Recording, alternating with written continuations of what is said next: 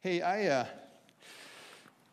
want to think about what it means to be part of a church family this morning. And, Notre Dame burned down. I'm sure you're all aware of that. I've got a photo of the before. Isn't that beautiful? One of the most beautiful churches, cathedrals in the entire world. And then, of course, the fire did its damage. Unfortunately, a lot of the building and the artifacts were saved. But what I found very interesting is a lot of the French Catholics have been gathering together. In fact, there's an article written that said, I think maybe God's trying to speak to us. Maybe we should stop being so shy and reserved about our faith, and maybe we should be more vocal. And I thought, wow, that's cool. I think God is speaking to them. And I think God is also trying to say something else. Guys, it really is not about the building. It's about the one you built it for. And so I'm thinking, boy, there's some kind of revival perhaps going on. But you see, you wouldn't know those things. You would be fooled into thinking it's really about the building unless you actually knew what God's mission is. What is God up to? What is the point? What's this whole thing called creation all about? And what is God really after? What does he want from us? And so we've all seen examples of, things that God supposedly is after. So you have to ask the question, is it maybe to hold church services? The chief end of mankind is to be in a building once a week. If everybody on the planet was in a church or a synagogue or in Mass, God would be so happy. That would be it, man. Touchdown. Is that it? Okay, how about maybe what God's really about, his mission is to teach everybody certain rituals and ceremonies, and they would have memorized when to stand up, kneel, sit down, stand up again, genuflect properly, and then go home. Is that what it's all about? And then just go live a whole different life during the week? No, can't be. How about God's mission is to make everybody scared? Just continue to just throw out these threats of punishment and this fire and brimstone, words of condemnation or shaming or guilt tripping us into towing the line. Is that what God's about? Can't be. Those are so narrow and so small and so ridiculous. If you know somebody who has a hard time ever wanting to come to a church of any kind, maybe that's a reason.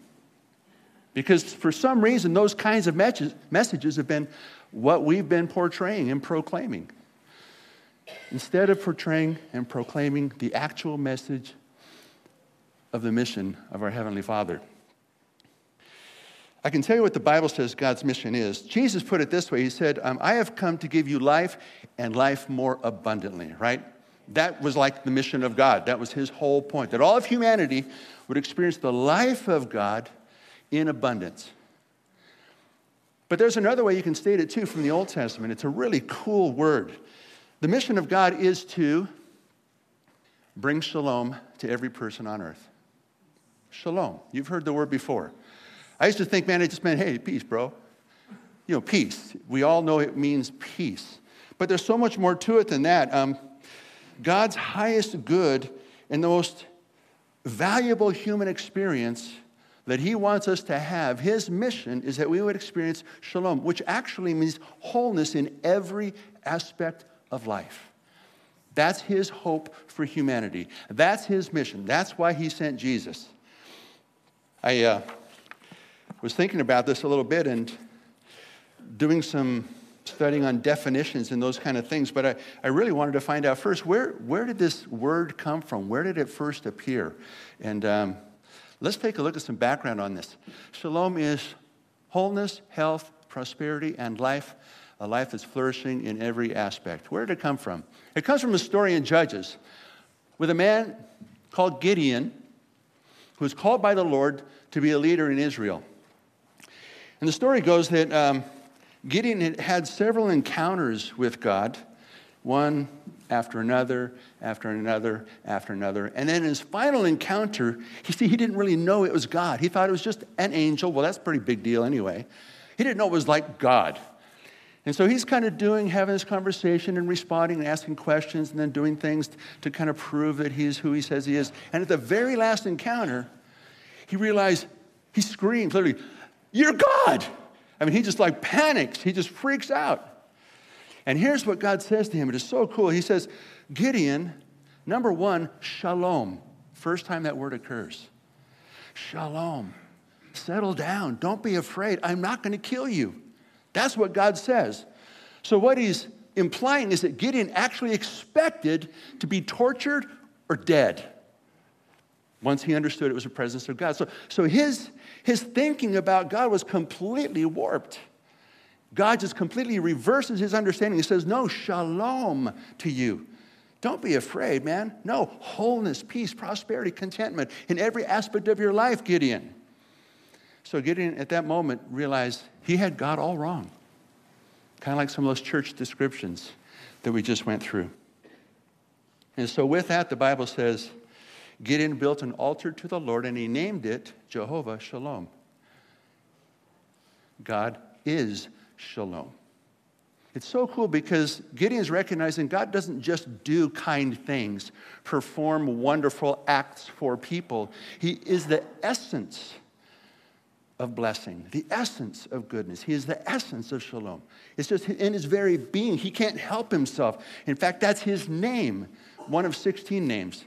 He's got a lot of other characteristics as well, of course.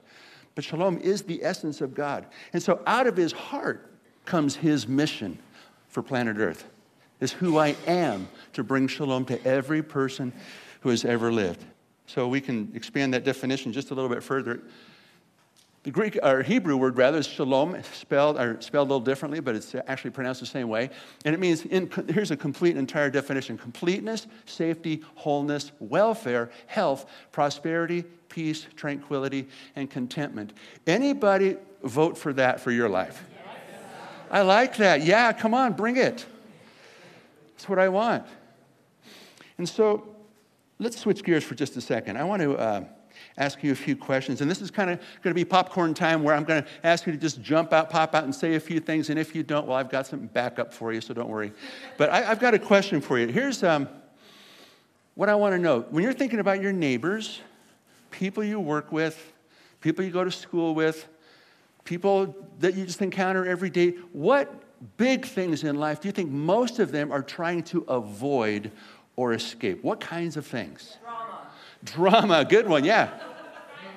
I'm sorry, pain, good one. Okay, I'm sorry?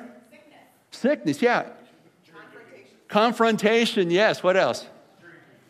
Jury duty. That's awesome, yeah, good one. Yeah, they're all, these are common things, right? Everybody, we're all sort of the same. So I put a little list together, and it's similar to what you guys said. Fear, we don't want to be afraid. We don't want to be lonely. We don't want to be rejected. We don't want to be sick. Some of you said, we don't want to die. And if you have death, you have to have, of course, taxes. And we really don't want to be rejected. I got that twice. We don't want to be poor. We don't want to fail. There's all kinds, and there's probably a myriad of other things. Would you agree these are common sentiments among all humans? Yes. Okay, that's just the nature of our world, the nature of life on a broken planet. Okay, so now let's look at these same people again, and tell me what you think they're longing for. Again? Acceptance, good. Security. Wealth, yeah. Love, did I hear love over here? Yeah. Peace, yeah. Health, yeah, good. Freedom, I love it. Friendship. Say again? Friendship, yeah, very good. Okay, so similar to what you guys said, security, very common. We want to prosper.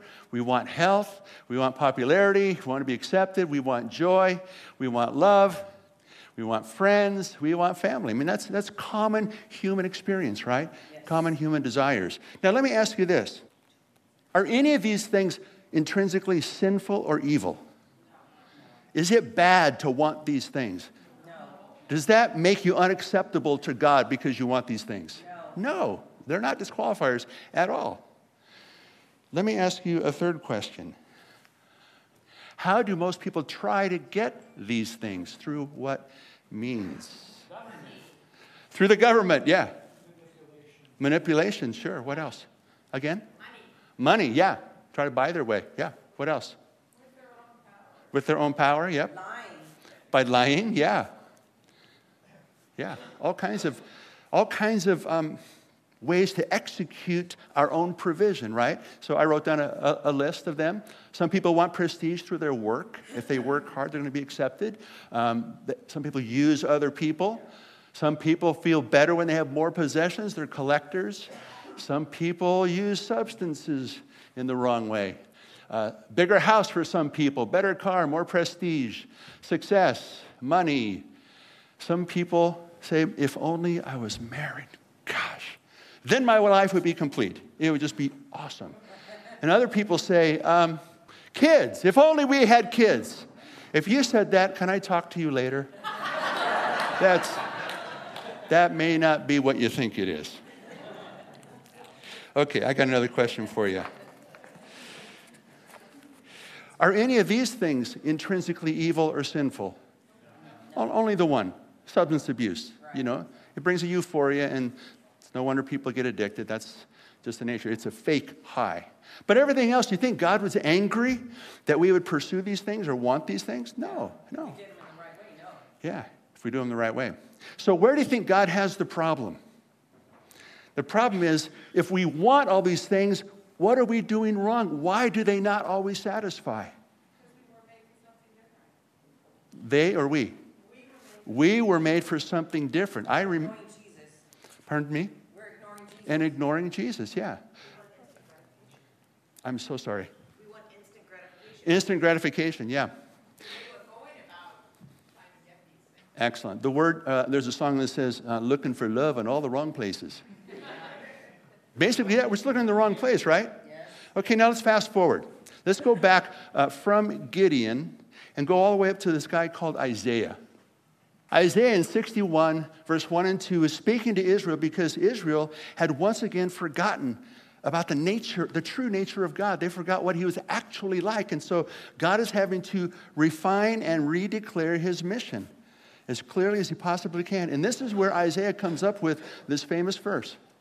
The Spirit of the Sovereign Lord is on me, that's Isaiah, because the Lord has anointed me, Isaiah, to proclaim good news to the poor. He has sent me to bind up the brokenhearted, to proclaim freedom for the captives and release from darkness for the prisoners, and to proclaim the year of the Lord's favor. Okay, so here's my question. To whom is he speaking? What kinds of people does he list up here? Brokenhearted, yeah, and? Poor. The poor, yeah, and? Prisoners, yep. And the captives. Doesn't that sound a whole lot like the list of things people are trying to avoid? Mm-hmm. Let's ask this question. What is he going to bring to those people? What's he offering? Freedom, yep. Good news, yep. What else? Favor, this is the year of the Lord's favor. Healing of broken hearts, healing, yeah. Release from darkness. Doesn't that sound a whole lot like the list we just came up with that's common among all people? You see, this is the shalom of God at work. This is the mission of God. This is what he's always been about. From the beginning of time through the middle of Israel's history. Now, wait a minute. Let's fast forward one more time from Isaiah to Jesus. And before we do, I want to tell you something about this verse we're going to read. Hebrews chapter 1, verse 3 describes Jesus like this. He says, Jesus is the radiance of God's glory and the exact representation of his being. Okay, so what Hebrews is saying is there's God out there somewhere. We can't see him, but what we can see is what radiates from him.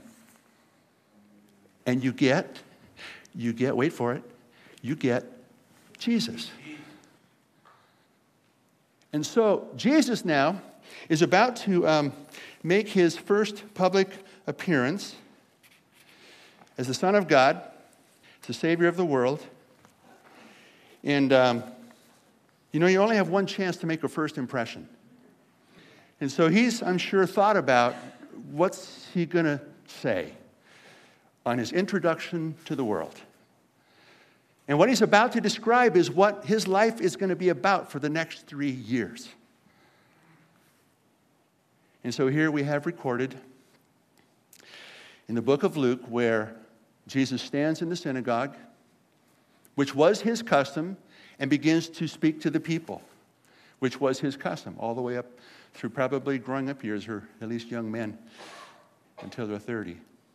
And someone comes over and hands him the scroll of the Old Testament. And every synagogue in Israel had one scroll. They didn't have stacks of Bibles everywhere. There was one scroll. They all used the same scroll every single Saturday. Sabbath is Saturday, synagogue day. So they hand him the scroll, and he begins rolling and unrolling, rolling and unrolling, and rolling and unrolling, trying to find the spot that he wants to read from. He's rolling and he's unrolling. And the people are going, what's taking him so long? What is he up to? I've got bagels and lox waiting for me. Let's get out of here. And finally he finds it. And Luke records it like this. Jesus begins to read. The Spirit of the Lord is on me because he has anointed me to proclaim good news to the poor. He has sent me to proclaim freedom for the prisoners and recovery of sight for the blind, to set the oppressed free, to proclaim the year of the Lord's favor. And then he sat down and said, today, this scripture is fulfilled in your hearing. Amen. Jehovah Shalom is standing before you now. Shalom is here. Mission accomplished. The Son of God has appeared. Not quite mission accomplished, though. Jesus would still have to spend 3 years teaching, doing miracles, living a life of perfection, as an example. He would still have to be crucified, a horrible death, executed on a cross. He would still have to die and be buried in the grave. He'd still have to rise from the dead. He'd still have to appear to his disciples for 40 days. He'd still have to rise back into heaven and send the Holy Spirit. Now, does any of that sound like an angry God? No. Does any of that sound like a God who's trying to extract life from us? It's a God who would do anything, go to any lengths. That's the mission of God in full view. Somebody once said, in fact, I think I wrote it down here. Yeah, this is good. I am more flawed than I ever dared believe, and I am more accepted and loved than I ever dared hope. Shalom has come. This is abundant life. This is the goodness of God in living color.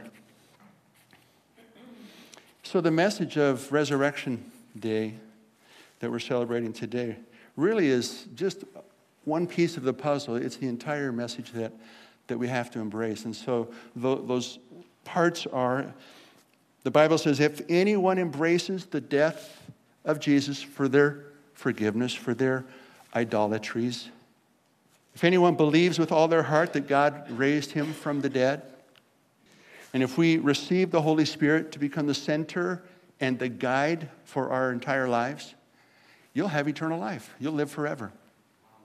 You'll live forever. Qualified, guarantee, cleansed, pure, whiter than snow. You're in. Oh, that sounds too simple. Wait a minute, I have to do something. Well, good luck. There's not enough we could ever do to undo the wrongs that we've done. And all the times when we sought after other things for our shalom instead of God. Those have been done. That's on our track record. And anything less than perfection cannot live in the presence of God in heaven for eternity. So we have to be forgiven. That's the only way. We have to receive his mercy. And that Jesus atoned for our sins by himself. Did I talk about idolatry? I just mentioned it once. You know, all those things that we listed when we long for, wealth or prosperity or success or friendship, family, kids, those can become idols. And the only reason God doesn't like idolatry is because it's just so dumb. It's like worshiping a tiki, on your bookshelf or something. It's that small compared to the giver of shalom. And idolatry is probably one of the most dangerous sins because it's the easiest one to fall into. And it kind of is the birthplace for every other thing that we do poorly or do wrong or displeasing to God. So I want you to know it requires forgiveness and mercy and an act that occurred outside of you and I for us to make it to heaven. And then we become better people. Then we serve God, not to earn our way in, but because we've been given a way in. Jesus came to proclaim good news. That's what we read in Luke. Good news, it's the gospel. And a lot of times we think about the gospel in a very, very narrow kind of way, and we don't really have the whole shalom message. For you Christians here, we need to make sure we've got the entire message that we share with people, not just have you ever heard of that tract? It's called Bridge to Life. Remember Bridge to Life? Back in the day, 70s, you'd hand out tracts. Well, if you don't remember, it looked kind of like this. There was this guy. This is a little 7-year-old boy was telling this story. He said to his parents, "Mom, Dad, I want to go to heaven when I die." And so they broke out the tract, the Bridge to Life. And so here's what the tract says. Here's how it goes. It goes, "This is you standing on a cliff, and you're kind of at the end of your life. And at the end of your life, you better be right with God or you're not going to make it. And you see, God's over here, and nobody can get to him by themselves, no matter how good they are, no matter how much work they do, how much they feed the poor, give money, go to church, do whatever. There's not enough you can do to get across that gap, bridging the gap." And the little boy goes, "Well, heck, I'll just run and jump. Let's jump across it." And Mom goes, No, son, you can't do that. You don't get it. You see, it's not just a gap, it's a chasm. And by the way, if you don't make it, guess what? There's flames at the bottom. There's hell, and if you try to do this on your own, you're going to end up in the flames of hell. Well, now the 7-year-old is starting to freak out. He's going, and I said, "Don't worry, son, don't worry. Guess what? God loves you so much.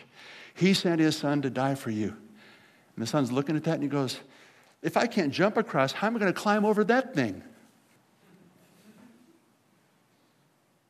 And they said, "Son, no, just know this. If you accept Jesus in your heart, you pray the prayer, you're going to make it to God. You'll be able to be with him forever."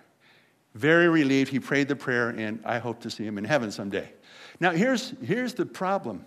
If this is all the gospel message is, what would you call that? Fire insurance, exactly. Notice the kid is standing on the end of the cliff. He's like at the end of life, as if what really matters is, you can do whatever you want for your whole life. Just make sure that before you die, you pray the prayer and you're good. And that is not it at all. That's such a ridiculous notion that the mission of God is so small, all it has to do with is eternity. The truth is, God wants shalom from the day we're born. He wants us to experience the fullness of life and have a guarantee of heaven at the end of life. All in one. So Christians, we're supposed to be experiencing shalom every day right now. And the only way we do that is recognize if the Holy Spirit lives in you, breathe him in constantly. If he lives in you, seek him constantly. Listen to him constantly. Look for his joy, his peace, his wholeness, his completeness, his safety, his prosperity, his success. Expect this kind of life. And Christians, when you share with other people, make sure you're not just talking about heaven and hell. Some people you're talking to still got another 50 years on planet Earth to live. And they need to have a little bit more than that going for them every single day. Would you agree? Yes. So we could be a lot more holistic, I think, when we share what Christianity is all about. If we would be these kind of people and share this kind of message, I think a lot more people would look at churches in general and not feel quite so repelled from it. The only thing that makes sense to me is that this majestic, creative, glorious, powerful, loving, all-knowing God, that his mission would be that every human on earth would experience shalom.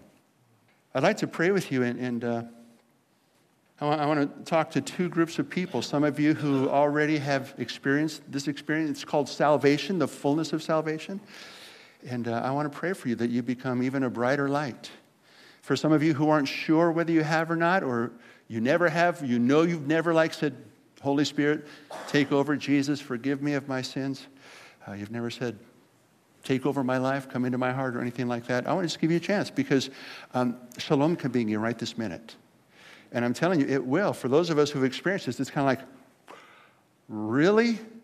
It's like a curtain has been pulled back and reality appears. It's the goodness of God is everywhere. So let's pray together. Heavenly Father, we thank you so much for the beautiful pictures that you paint in Scripture, Lord, about what you're really like. And thank you so much, Lord, for the work that you've already done in our behalf. And thank you so much, Lord God, that no matter how wide that gap is, no matter how hot the flames of hell might be, they're nothing to you. So remind us constantly, Lord God, that your grace is greater than any wrongdoing on our parts, that your forgiveness is immediate anytime we acknowledge that we've done them. And Father, I pray right now for the believers among us, the followers of Jesus who are here, Lord. Would you, first of all, remind us to pursue you, the source of our shalom, not the things you provide to find our happy button. Would you remind us to pursue you first and then watch as you provide the good things all around us? And Lord, for the believers here, I pray that you would just help us understand that the people around us are just like us. They have the same fears and the same longings that we do.